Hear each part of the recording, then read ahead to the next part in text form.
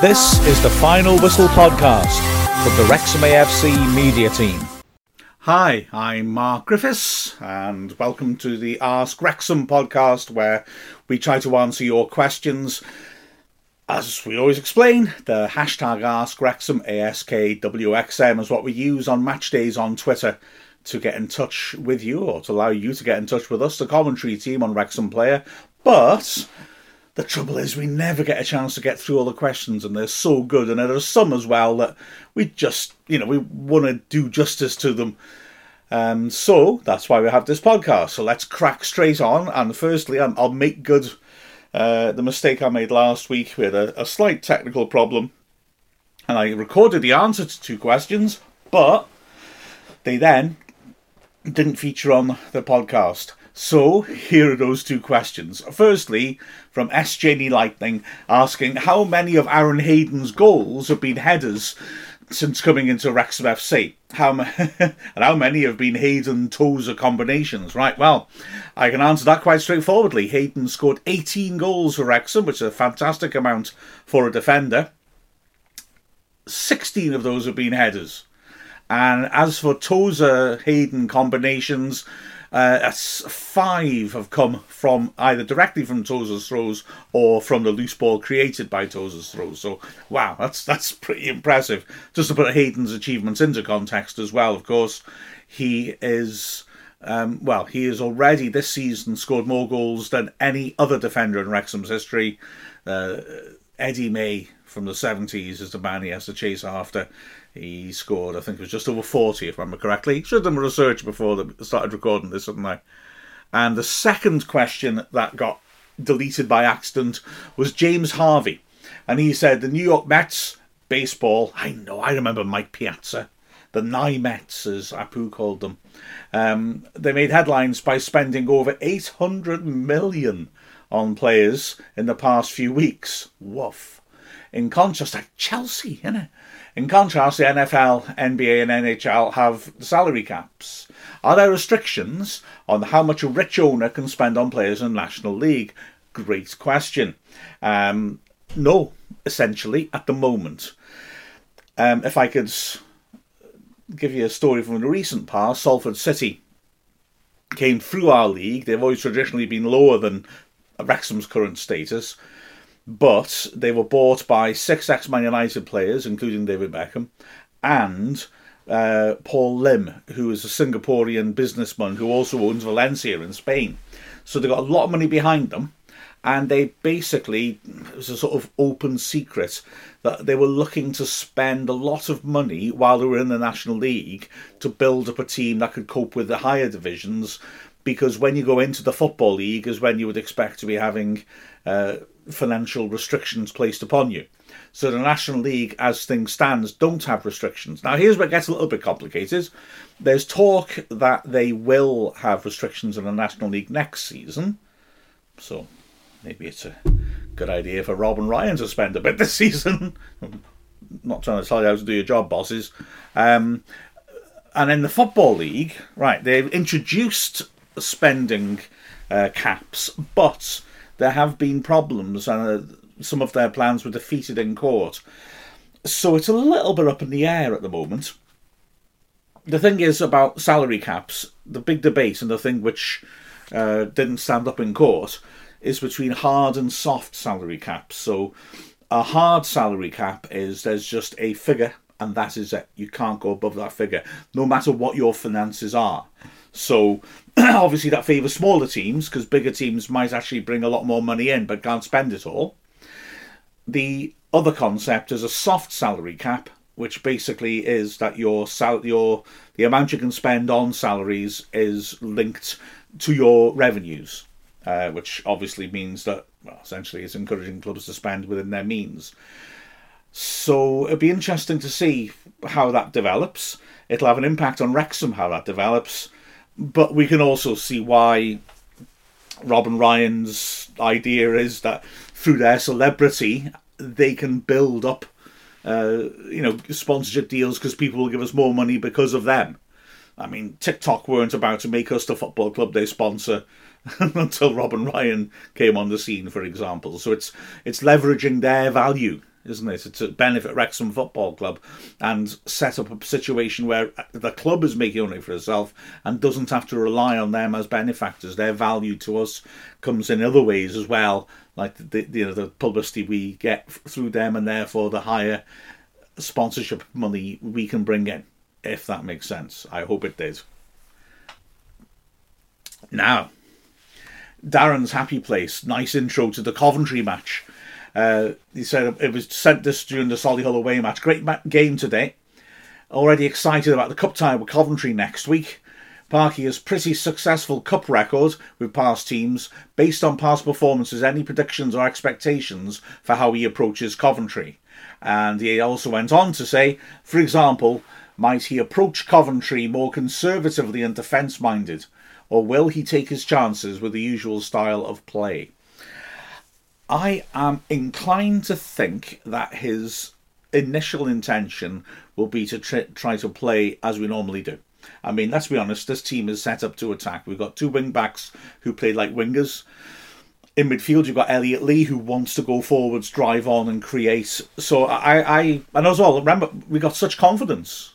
We're winning week after week. So, maybe he'll be inclined, I think, in the first instance, to be positive, not gung-ho, but positive. We'd have to react then maybe to what Coventry are like, how they respond to us, and also, and this is the big thing, I put something up on the Wrexham Player blog today, how are Coventry going to approach this game? Are Coventry seeing this as a match that they can win easily with a half-strength side? Already their manager's implied he's going to be rotating his team, but to what extent? They also have some injuries which might limit the extent to which they could rotate. But, okay, Coventry going pretty well in the Championship. They're only 4 points off the playoffs. So they'd be tough opposition, let's be honest. To go there and win would be a hell of an achievement. But if they pick a mixed strength team, well, we do have a lot of good experienced players, so we might be able to spring a bit of a shock on them. So I think we'll be pretty positive, especially if we see a Coventry team which isn't the same as they usually pick in the league. I think we may go at them thinking this is a chance to hurt them. Of course, they may well decide that they're going to have players like, the star man Victor Gyökeres as their top scorer, and the Premier League team supposedly are sniffing around him. They might have him, say, on the bench, so that if things start to go wrong, they throw him on and he can try and do some damage. But yeah, I think we'll be pretty positive. Also, they play the same shape as us, Coventry too. So, naturally we can sort of match them up, and if our wing-backs push their wing-backs into their own half, it's to our advantage. So there's a few different indicators there we could see.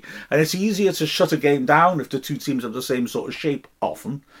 So if we are going into it boldly and then think, this isn't panning out right, we maybe have the scope to sort of win our individual battles and close it down a bit and just not take too many extreme chances. That's my theory anyway.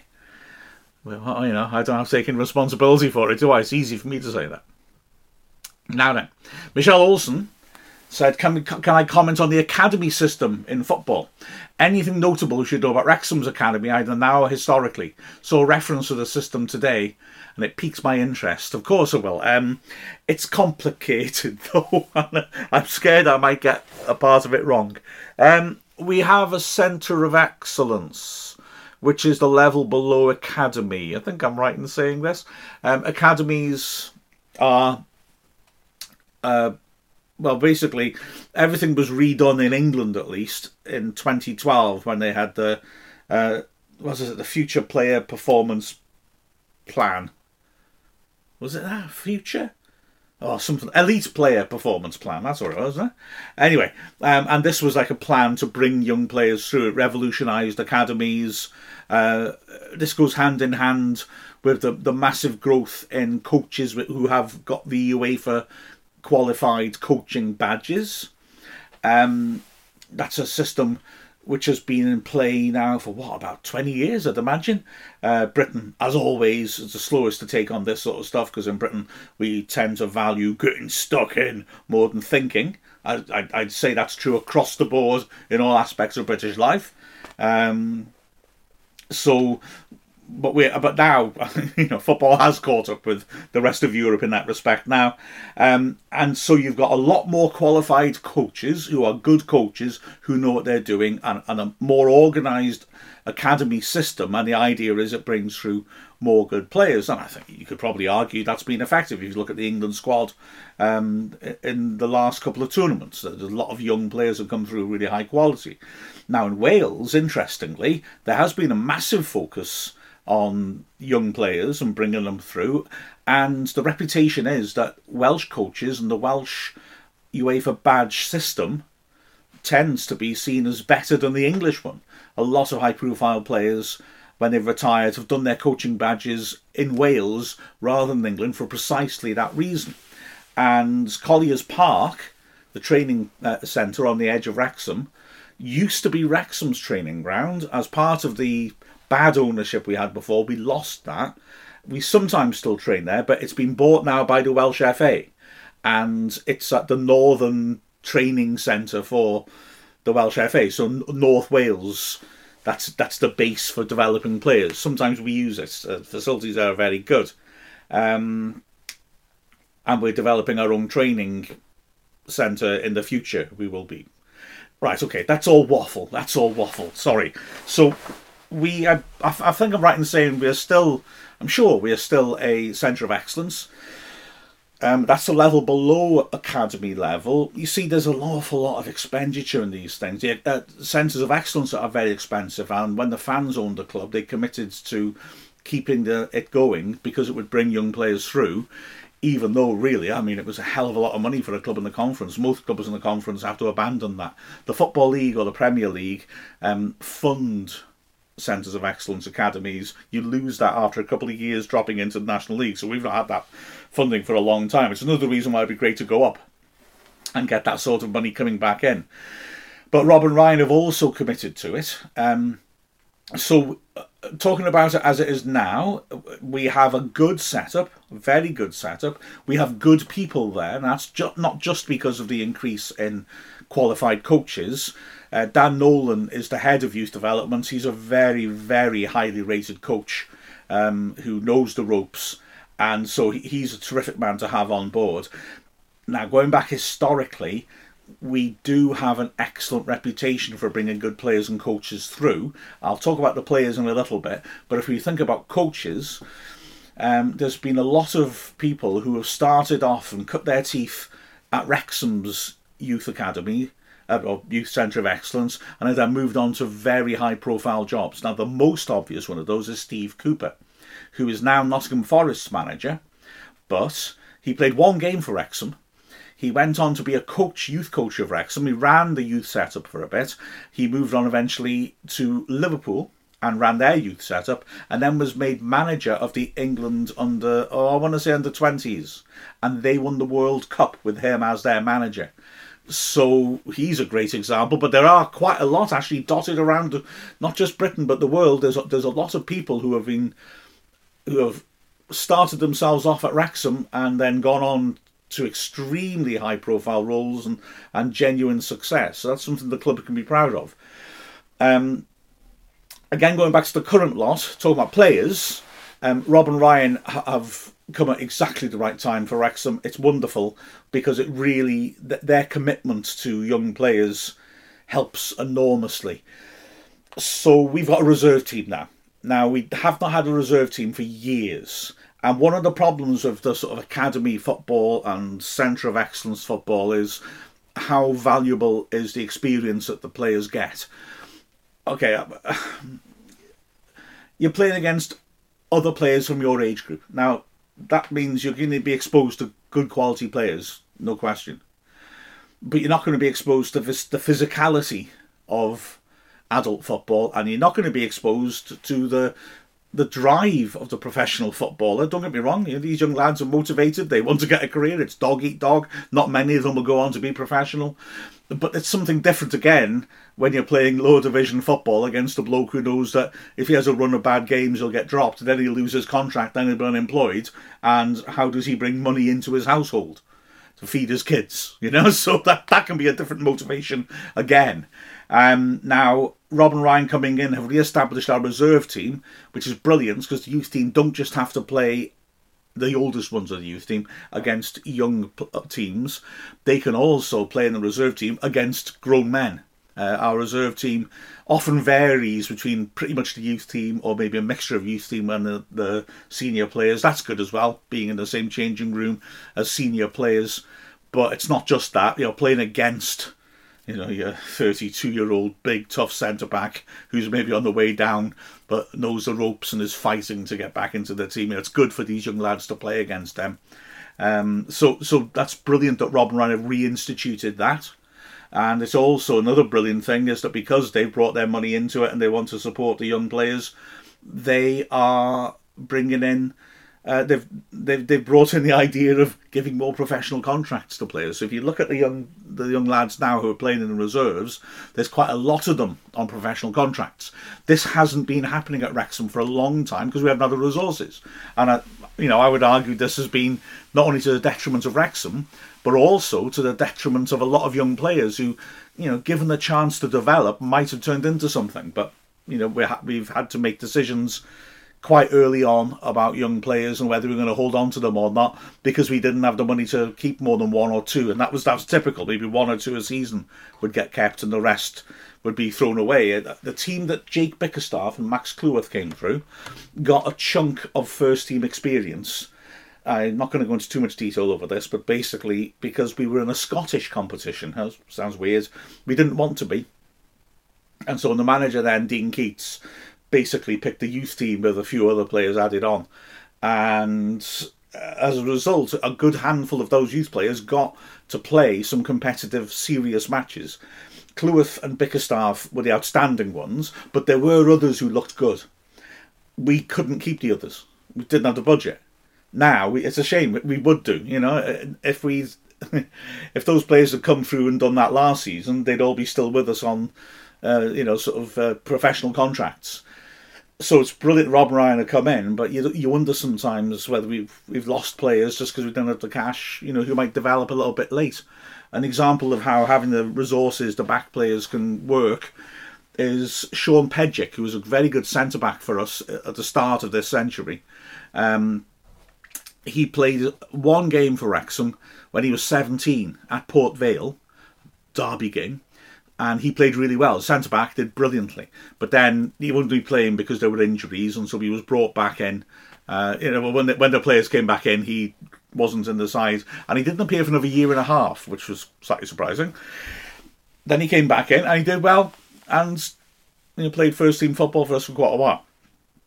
Now, the strange thing is, what wasn't really made public until afterwards, quite rightly, was that part of the reason he'd not come back into the team sooner was that his form completely collapsed. When he was about 18, his form collapsed, and for about a year he was playing really badly.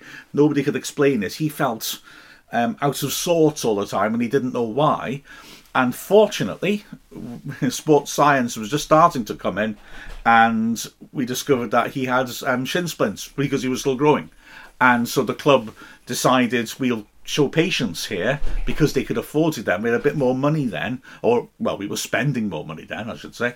And so the club was more patient, and he developed into a good player once he'd got over the shin splints. So an illustration of how money buys patience and can help players to develop, because he played first team football for us for a good 5-6 years. He was excellent in the LDV Vans final that we won at the Millennium Stadium. He was a regular in the team and got promoted in 2003. He played a substantial player for Wrexham, but we probably, in recent years, if a player that came through, we'd have probably released him after one game because he'd not developed as we'd have hoped. Hope that makes sense. So the other thing is that Wrexham's reputation for young players is terrific. In the 70s, our greatest period in our history, that side was based on a lot of very good young players who came through, who became legends of the Welsh game. Joey Jones, Mickey Thomas, the great players. Dave Smallman, who was a highly gifted striker, scored a lot of goals, got a big move to Everton, was scoring goals in the top level, was scoring goals for Wales, and then got a terrible injury and basically had to stop playing in his mid-20s. But loads of terrific young players. Also being near Liverpool, in those days we were quite crafty and picked up a lot of lads from Liverpool into our youth system which, as we still do. And developed them. Players like Alan Dwyer comes to mind. And, so we had a lot of players coming through. Oh, of course, Mickey Evans, Gareth Davis in our defence in that year. Graham Whittle, another outstanding Liverpudlian. So loads of good players then. And that's continued throughout time. The side that got promoted in 1993 had a lot of young lads that we'd brought through the youth system. Players like Mark Morris in goal, Phil Hardy at left back, Carl Connolly, Gareth Owen. Those three are all in the top 10 for most appearances for Wrexham. Steve Watkin, who scored the winning goal against Arsenal in 1992. Brian Hughes was our manager a while back. He came through in the 90s as well, as did Mark McGregor, who had a good career in the Football League. Lots of... Wrexham have always been quite proud of the young lads that we've brought through, and long may that continue. That was a very long answer, Michelle. I'm terribly sorry. Okay, Kelly Morrison said, catching up on older Dragonheart episodes, and wonder if you can explain why Wrexham was hindered in signing outside the January transfer window last season. Any such obstacles once we're promoted? Yes, sadly. Guess that in a sec. Right, basically... It's a weird one again. Everything's weird in my mind, isn't it? We are a Welsh team playing in the English system. But elements of our admin are done under the Welsh umbrella, if you will.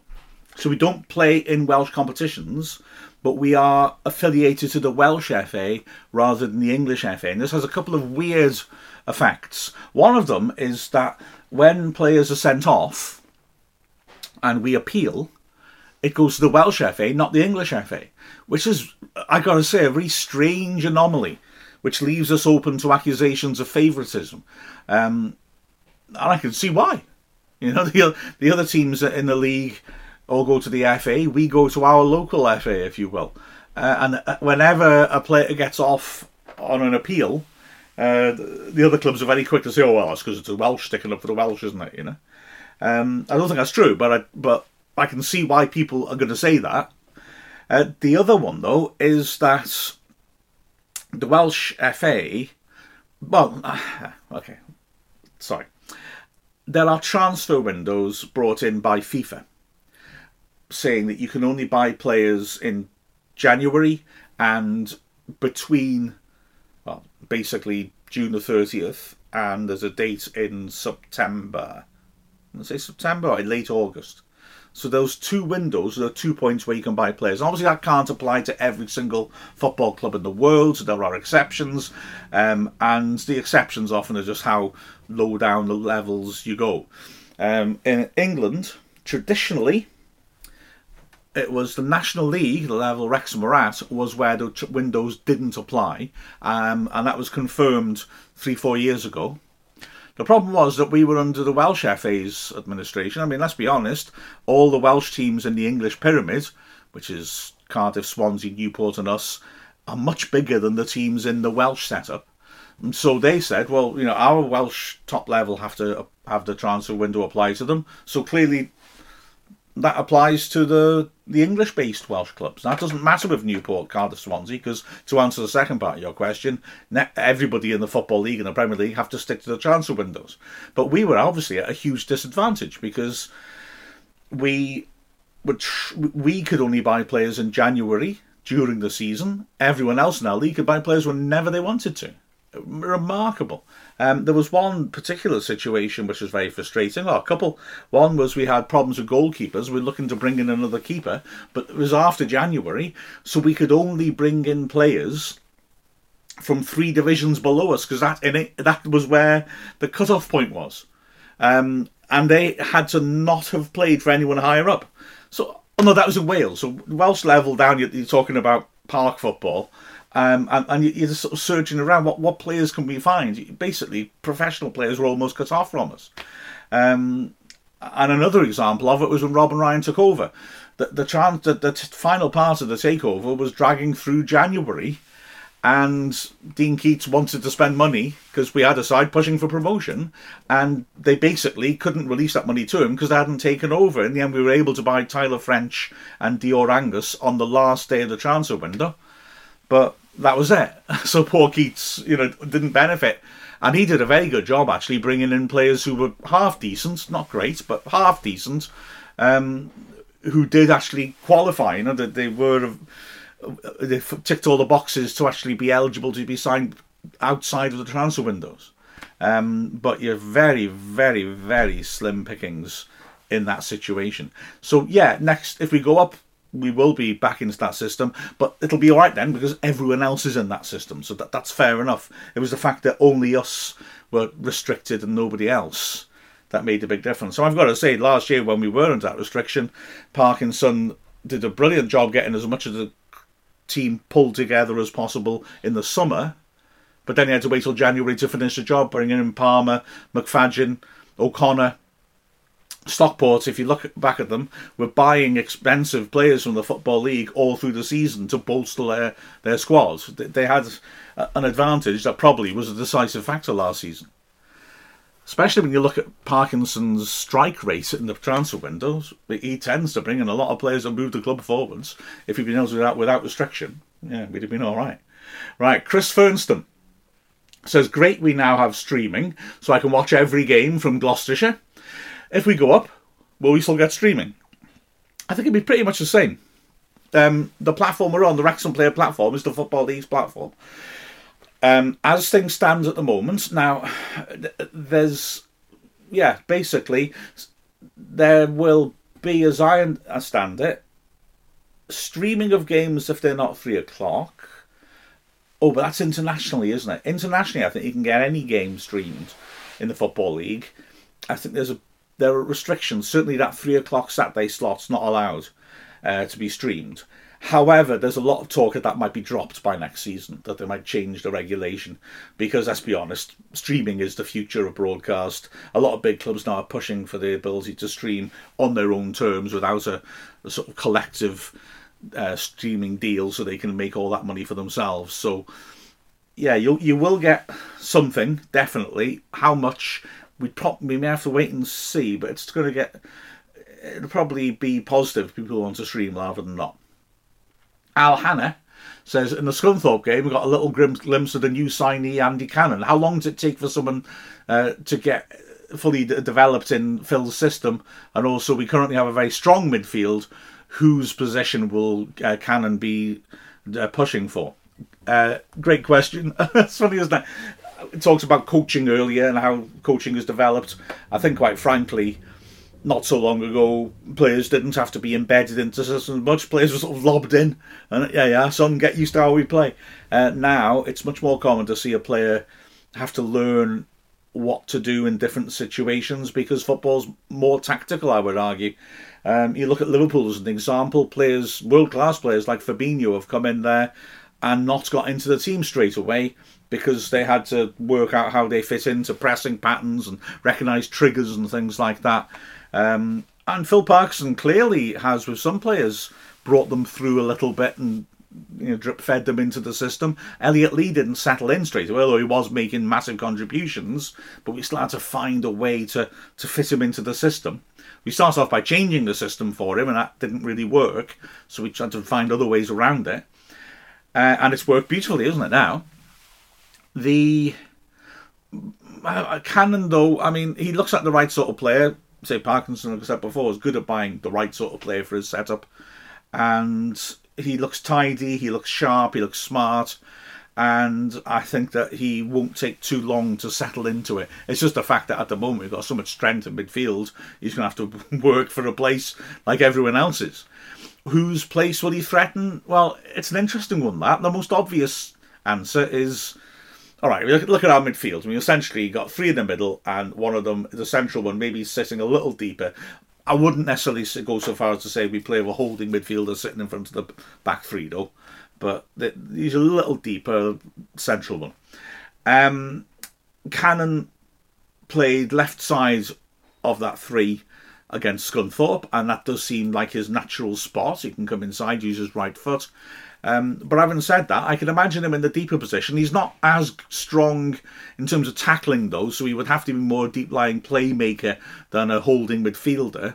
So you could see him really playing across the three. I mean, that's the beauty of the strength and depth we got down midfield. We've got a bit of everything, haven't we? We've got Young and Jones, who are runners, number 8s, getting box to box. You've got players like Cannon, who are technical and can get forwards and hit it, or Jordan Davis, or Elliot Lee. Players that can create. You've got players like O'Connor, who can anchor the midfield, but are also very good on the ball and can go play in the higher positions. You can make arguments for a lot of them fitting into different slots. So I guess Cannon suits the left-sided role most, but that doesn't mean he'll be restricted to it. Fullbacks, wing-backs, wingers, you sometimes pigeonhole as being better on one side than the other, but we're talking about central positions here. You won't be knocking too much balance out of the team if you switch him around a bit, or disorientating him so much if you switch him around a bit. I always found that fascinating. Some fullbacks, particularly, just can't play on the other side, and others are fine. So, for example, Bryce Hosanna looks totally comfortable playing on either side. It's hard to see much difference with him. And then other players you'll see always play on one side or the other. And if you put them on the wrong side, they look deeply confused. Hang on, I forgot to change the order of this one, so pardon me. SJ Lightning again saying about my answer to brotherly rivals was choppy on Saturday. So can I mention a few of more of them in the podcast? Absolutely. Well, this is my list. I'm not saying this is exhaustive, but here's my list of brothers who played for Wrexham, ranging from at the top Tommy Bamford, a legendary player who scored, the only player for Wrexham ever to score over 200 goals and who scored at a remarkable rate. Briefly had his brother Walter in the same team. More recent examples, Steve Roberts and Neil Roberts. The replies to the original tweet by JD actually gave a lot of the best and most obvious recent examples. So the Roberts brothers, Neil, who played for Wales, Stephen, who was very close to playing for Wales. You've also got players like the Whitley brothers, who both played for Northern Ireland. They were born in Zambia and raised in Manchester, so of course they both played for Northern Ireland, and they were both very good players. Jeff came to us on loan and was extremely impressive, but was never going to stay because his future was higher up, really. Jim then came to us, and he was terrific, especially in our promotion season of 2003, and in the subsequent years, sort of bedding us down in League One. He was either a fullback, a very solid, reliable fullback, or a very solid holding midfielder. So they were a class pair. Mark and Mike Williams were brilliant players for us in the National League. You wonder what if questions. Our first season down in the National League, Mark Williams was on fire. Scored pretty much every goal he scored for Wrexham in that season. And then had an innocuous challenge with the goalkeeper and broke a bone in his foot. Was out for the rest of the season, and our season fell apart completely. Jeff Louis was playing alongside him, who was also prolific, just stopped scoring. I think Mark Williams didn't just play well for himself. I think he used to talk Jeff Louis through a lot of the games. And Mark was never quite the same when he came back, sadly, either. Very good player, Mark Williams. And I always liked his brother Mike as well, who was a really good defender, either at left-back or centre-back, very reliable. And then going back in time, you got the Spruce brothers. And of course, Connor and James Jennings, the most recent example. So I remember, Connor and James definitely played against each other, James for Wrexham. And I remember seeing Wrexham playing against Doncaster, and Neil Roberts was playing for Wrexham. Steve was playing for Doncaster. So there's examples of brothers playing against each other, which I think was the original question in the first place. If not, I'm confused, but I always am. A sort of sad one, this from Jim in Monticello. In light of what happened Monday night to Buffalo Bills player Damar Hamlin going into cardiac arrest, has any English Football League game been halted for any on-field incident? Yes, sadly there have been some dreadful examples of this. The most obvious recent examples, there was, oh my gosh, my mind's gone blank. I was reading about him yesterday. A Bolton player, right, I've completely forgotten his name. That's terrible. That's inexcusable. Who thankfully survived. Fabrice Muamba. He thankfully survived. It was terrible. He was collapsed in the game. No one was near him. He'd had a cardiac arrest. he did survive. Obviously, he couldn't. I say obviously he couldn't play against. But Christian Eriksen, to be fair, in European Championships collapsed, and is now back playing for Manchester United. He's had a defibrillator fitted. Danny Blint also, Daley Blint rather, has also had similar issues, but is able to continue playing. Muamba certainly couldn't. It's interesting, as a show on the Sky Channel, Portrait Artist of the Year. It's quite a good show actually, where they get people painting famous people. And one year this guy won, and he was superb. And his commission to his reward for winning it was painting Muamba for one of the big galleries, and it was a terrific painting where he did a painting of him with his heart, with a key. There's not much point in me trying to explain it, but if you find a picture of it, it's very good. But that was a really moving TV show, as they talked about what happened to Muamba in order for him to get an idea on how to paint him. Tragic examples like Marc-Vivien Foé, who was an excellent midfielder who played for Cameroon and Manchester City, who collapsed in the Confederations Cup in, I think it's 2003. I think that was the competition that FIFA would hold the summer before a World Cup in the host country as a little mini warm-up exercise between all the continental champions. And it was dreadful. He collapsed and died on the pitch. Again, nobody was near him.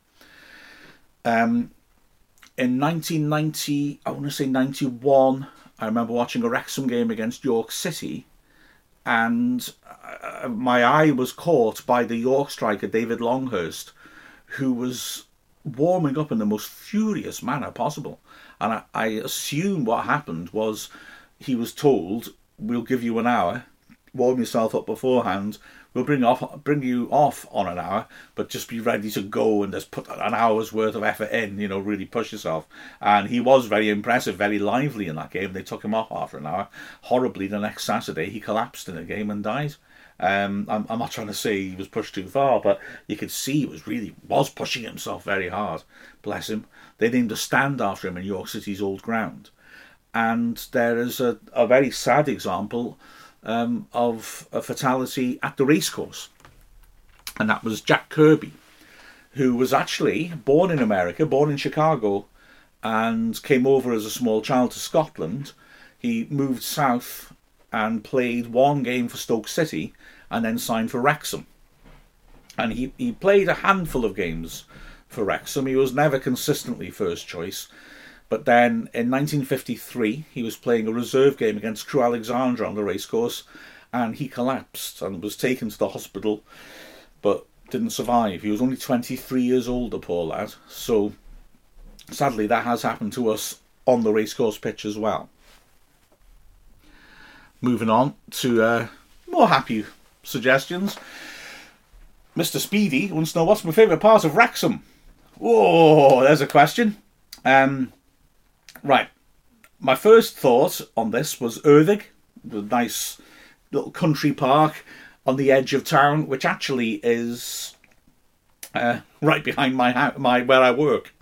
So it's quite nice at lunchtimes when it's sunny, but Mrs. Griffiths might come along, get a takeaway cuppa, and we'll go for a little walk. I don't mean it's a big stately home, Erddig. I don't mean the stately home. I mean the grounds, because there's a big public park, which are basically the stately home's grounds. And it's a really nice park to walk down. There's a couple of steep hills. You go wandering down the hill. There's woods you can go into if you want to. And there's a river. You can sit by the river. It's just a nice, pretty place. I like it. We've worked out the exact distance we can walk to ensure that I then get back in time for work in the afternoon. Looking in the town at the city itself, I do like a good coffee, and I would say Bank Street Social's probably the place to go for a cuppa in town, to be honest with you. Nice, very narrow streets, quite cute, lots of local shops there rather than the generic shops you get elsewhere, which would pop up in every town. Very good coffee, very friendly. If you come from outside of Wrexham, I would recommend going there as a good way of meeting local people, because it lives up to its name. It's quite small and it is sociable. But you do tend to go in there and have a chat. In fact, I've got to be honest, I spend a lot of my time in coffee shops in Wrexham, but not there, because often I go in order to get some work done for the football club. And I won't get it done there, because I will end up having a chat with someone and having a cuppa and then leaving. So if I want to get stuff done on my computer, I'll go to one of the chain coffee shops. But yeah, that's a nice little spot. It's close to St Giles Cathedral, of course, St Giles Parish Church rather, which is a magnificent building, very historic, really interesting history behind it in lots of different ways. What else should I mention? Oh, not far from where I live is Acton Park. That's also another one. It's a public park which used to be the grounds of a stately home. The stately home's no longer there. It's a nice park to wander around, so that's my other favourite place, I guess, at Wrexham. However, there's an interesting little side note for Wrexham fans that it's also the site of the very first Welsh Cup final. The first Welsh Cup final between Wrexham and Druids. Now, Wrexham, the racecourse, is basically where big Welsh games would be played at that time, some of the 1870s. Druids, understandably, said we don't particularly want to play the cup final at the racecourse. Why should we give them home advantage? Now, the bloke who lived in Acton Hall, the stately home which is no longer there, was George Cunliffe, and he was head of the FAW, the Welsh FA. And so he said, well, okay then, I'll let you play on my grounds. And so they made a pitch on Acton Park. So, funnily enough, I live just around the road from where the first Welsh Cup final was played. So but it's a nice park. It's a car park, that bit now. So it's not quite, there's nothing to see in terms of football, but it's a nice park to wander around. So yeah, I think those are my answers. Is there anything else that I've missed out? Oh, the racecourse. I like the racecourse. Spent quite a bit of time there. Yeah. Can't deny that. Yeah, that'll do for me. Right, next one.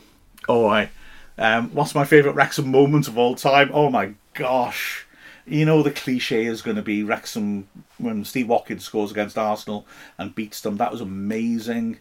I've said previously how when Wrexham beat Porto, I see that as possibly bigger than the Arsenal game. That was remarkable. We were listening to that on the radio when Barry Horn scored the winning goal and going insane in my mum and dad's house. It's hard to go beyond things like that in some ways, but when you see a player just do something mad, it is fantastic to see. So when you see some incredible strikes by players that just take your breath away, we have the Steve Edwards Goal of the Season trophy, named after Steve Edwards, who was a commentator who I loved working with, a lovely man, a great volunteer who did so much for the club, and sadly he became ill and passed away. And we named the Goal of the Season trophy after him, and the first winner, fittingly, was incredible, by Jay Harris, who hit the ball from a ludicrous distance. So maybe that's mine. It was wonderful. But if I stop and think, I'll probably come up with more. So this is why I should not stop and think. Grumpy Sports Fan says, is it too early to say it's in our hands? That's win the title, of course. No, Grumpy Sports Fan, it is not. It is most definitely in our hands. I mean, not only because if we win our games in hand, we go top, but also because even before Notts County dropped points at the weekend, it was in our hands because they've got to come to ours, as have Chesterfield. So it's definitely in our hands. This is what we wanted. We're a strong team. I back this team. I'm in a position now where if we maintain our standards, we win the title. No question. Definitely in our hands. No two ways about it. Jim, again, a follow-up on last week's Kop question. Will the new stand still be called the Kop or the R&R Grandstand? Great question. I think it'd be the Disney's Mark Griffiths stand. No, I don't. I think that I don't know. Nothing's really been said, to be honest. I strongly suspect they'll keep the Kop name, simply because it's iconic and it's all been referred to as the Kop stand. I know it's shorthand. I mean, it makes sense to sell the naming rights, doesn't it, really, to make money for the club. But there's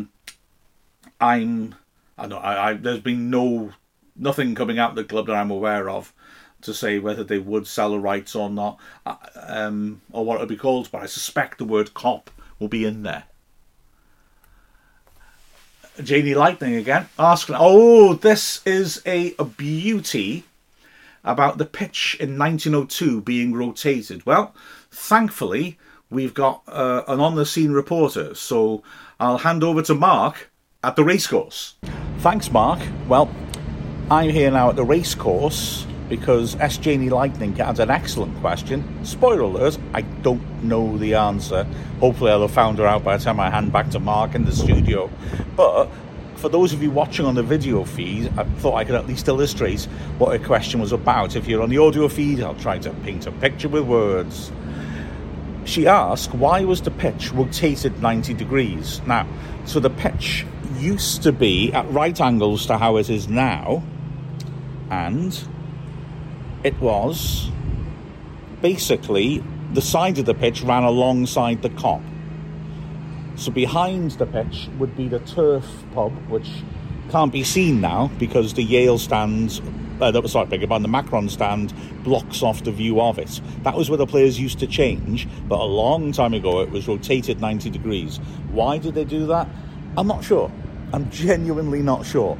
However, I have one theory, so who knows if I'm right. If not, you can fast forward this bit, but I'll just show you my theory if you're watching on the video. The sun comes from behind the Macron stand. It's just going under the line of the stand now. This is now, 2:13. It can be an issue when you're commentating or if you're in the stand that the sun's in your eyes. You can see actually behind me the shadows of the seats. It's quite a strong sun coming across and it's right in your eyes often until, depending on what time of year, it can be for the first half hour of the match. Now, some football grounds have definitely been designed so that the big stand has its back to the sun. So in the early days of football, when clubs would maybe have one big stand and the rest standing, they would put the big stand with its back to the sun, because that would be the place where you pay a little bit more to sit down, so there were posher seats, and also just practically that it will give some protection from the sun. So that could be an explanation, because the side the Macron stand is on used to be like the main stand at the racecourse in the old days. When my dad used to watch Wrexham in the 40s, there was a big wooden stand there, and the rest of it was more of timber banking, cinder banking. So that might be an explanation, but maybe, and the time it's taken me to do a bit of research, there'll be another answer that we can give you. So I'll hand back over to you, Mark, in the studio. Thanks, Mark. What's he talking about? Studio? I'm in my garage. Thanks, Mark, yes. Well, I'm afraid further research hasn't got me any further. I thought more and more about Janey's point about making space for the Kop. Remember, the racecourse used to be, wait for it, a racecourse. And so, yeah, there's some sort of reconfiguring going on there, possibly to make room for the Kop, because the finishing post was quite close to, where the turf is. Therefore, I guess the curve would go round. Early days, the racecourse was around the pitch, so I guess if you want to put spectators on the Kop part of that area, you may well want to switch the pitch around. But I've not found anything that conclusively explains why it was done, just that it was done. So, yeah, does any of you know better? I'd be fascinated to hear about this. But yeah, I've not found anything that explains properly why this happened. Right, Chris Evans. Glad to see the mosaic back up in the Mold Road stand. Do you have any stories about Les Evans? Oh, I feel bad now, Rhys, because you said you couldn't wait to hear these, and not that much. Les Evans, an absolutely iconic figure in Wrexham through the 90s and 2000s, no longer with us, sadly. But he was a photographer for the local paper, and you saw him all the time. If you were in school at Wrexham, he'd be there taking photos. He was at all the games, because his main love was taking pictures of the Wrexham matches. He had an exhibition, I remember, of Wrexham photos, and he was an idiosyncratic bloke, but I mean that as a massive compliment. He never agreed with people for the sake of agreeing. He was very much an independent thinker, and that was very much to his credit as well. Always had the interest of the club at heart, and he always, as well, I felt, had the interest, I sound odd this, of people like me, like volunteers, people who put something into the club. He was always a fierce defender of people who he felt were doing something for the club, out the love of the club, and he wanted them to be seen right. So he was a very generous-minded man, a lovely fella, and I miss him, to be honest. It's great to have those sort of strong personalities around, especially when they're pulling in the right direction. Did a lot of good for the club, more maybe than people realise. Aaron Zumwalt says, is there a reason why different team colours? So Solihull were yellow and blue one game, then red in the second one. Wrexham were in red, blue, well, actually in white in the first game. I was getting confused which team was Wrexham. I heard the commentator on the stream was as well. Right, normal, and John O'Devis gave an answer to your tweet, which answered it correctly. The normal idea is that you have a home kit and an away kit. If there's no clash, then you just play with your normal colours. But if there is a clash, the away team wears their away kit. If there's a clash then, teams tend to have a third kit. It used to be that you wouldn't really have a third kit because it was quite rare, but now you can sell that third kit, can't you? So the commercial reasons mean teams tend to have at least 3 kits. So say Wrexham's first kit was red, and we were away to Sheffield United, whose kit is red and white stripes. Then if our second kit was white, we can't wear that either, so we go to a third kit. So that's the idea, and as was also explained in response to your tweet, the reason for the change of colours was admirable in the Solihull games. Both clubs are supporting Shelter, which is the main charity in Britain to support the homeless, their No Home Kit campaign, which was a brilliant initiative to try and raise awareness, where basically they said, if you have no home, then it doesn't matter what your circumstances are, and so No Home Kit. It was trying to drive that point through. So it was quite, I'm not expressed that well at all, but look it up, because I obviously can't express it. But that was why the kits were changed around so much. You do see it done for commercial purposes, teams wearing kits for a certain reason. And Chad Firmston, Chad, says he remembers Brian Tinian, early 70s, playing a pre-season for Crusaders Sunday League team at Ponky, and he was playing against us, trying to get fit. What only thing I remember of the game, I scored a 30-yard screamer and was disappointed, never said anything to. Yes, Chris, I don't mean to make you feel old, but when you look at the state of me and you hear what I'm about to say, I guess inevitably I will do. I don't remember Brian Tinian. I know people who've told me how great he was. I remember the most memorable quote I heard is that he loved dribbling so much that if you opened the gate on the side of the pitch, he'd have just dribbled with the ball off the pitch and down the hill into town. But he does sound like a fantastic character. I'll try and find him, see if I can get him onto Dragonheart. That would be fantastic, wouldn't it? And then Darren's Happy Place. This is the last question, and it's a beaut. Here's a question on statistics.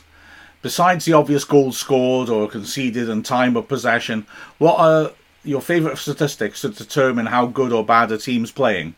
X goals? Right. Fantastic question. And I'm going to be honest with you. It's going to be something I think I do quite a lot. I suspect I'm going to have a bit of a rant about things I don't like about data and then not give a completely straight answer. I apologise. So, here goes nothing. In a weird way, that goal difference one and the points is the most important thing. The use of data in football is fascinating and it's still developing. It's in Britain, people keep talking about Moneyball. And I would say that before the publication of Moneyball, the use of data in football was fairly limited at a professional level and has exploded enormously. The problem has been, how exactly do you quantify a sport that is so fluid? Baseball, cricket, which also uses data very well, tends to be sports of set individual plays, and therefore you can quantify them a lot more easily. Football, once you've kicked it off, you've got 22 different bodies moving around, the ball can move around, and nothing is the same now. So because of that, it's slightly harder to quantify. And it's been fascinating seeing how these ideas have developed. Now, having said that, obviously, media have tried to keep up with the fact that more and more data is used, and often mass media does it quite badly. So, for example, the thing about the amount of possession. Now that's one of the classic stats you always see, the percentage of possession on TV graphics during a game. Does it mean anything though? I mean, some teams will play in a manner where they don't value possession. I mean, I'll give you a super extreme example, which was when Jose Mourinho's Inter side in, I want to say 2010, won the Champions League. They were remarkably defensive, and they played Barcelona in the semi-finals, Guardiola's Barcelona, a remarkable team who people felt weren't going to be stopped by Inter.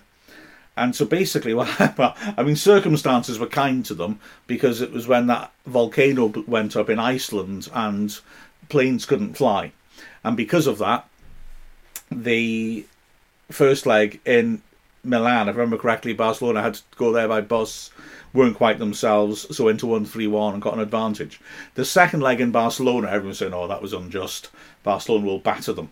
And Inter decided to let Barcelona have the ball. And so famously, they only had 10% possession. But they intended that. They defended remarkably well, and they lost 1-0 on the night, but that was enough to put them through to the final, which they also won. So that's a team deliberately rejecting possession. They happily just thumped the ball back to Barcelona because they were only interested in their own defensive shape. Now that's an extreme example, but consider this. Teams that like to counter-press, Leeds United under Bielsa and Marsch, for example, it's hard to counter-press if you've got the ball, so they'll take risks with the ball more than some other sides, because that's when they can try and win it back as the other side are trying to make a transition. And the theory is that when a team's in transition, that's when their shape's bad and you can attack them, and so you win the ball back quickly.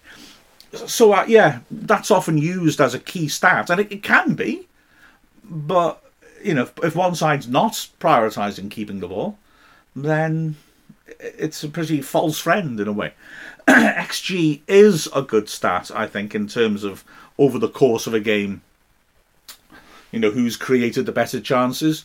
I think that's absolutely reasonable. But I think for me, you've got to look at a team and ask yourself, how are they looking to win this? What are they looking to take advantage of? Are they looking to dominate possession? Are they looking to pen the other side back?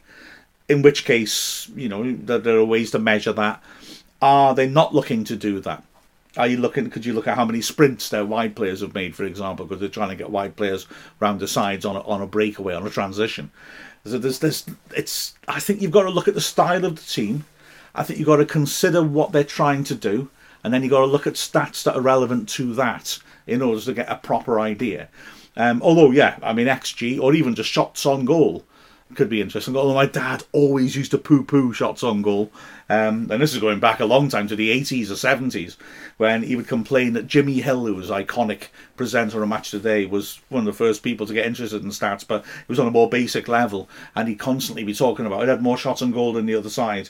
And my dad would always point out that if you scuffed the ball from 30 yards and it dribbled slowly to the goalkeeper, who controlled it with his foot while reading a magazine, that counts as an on-target shot on goal. And he's quite right.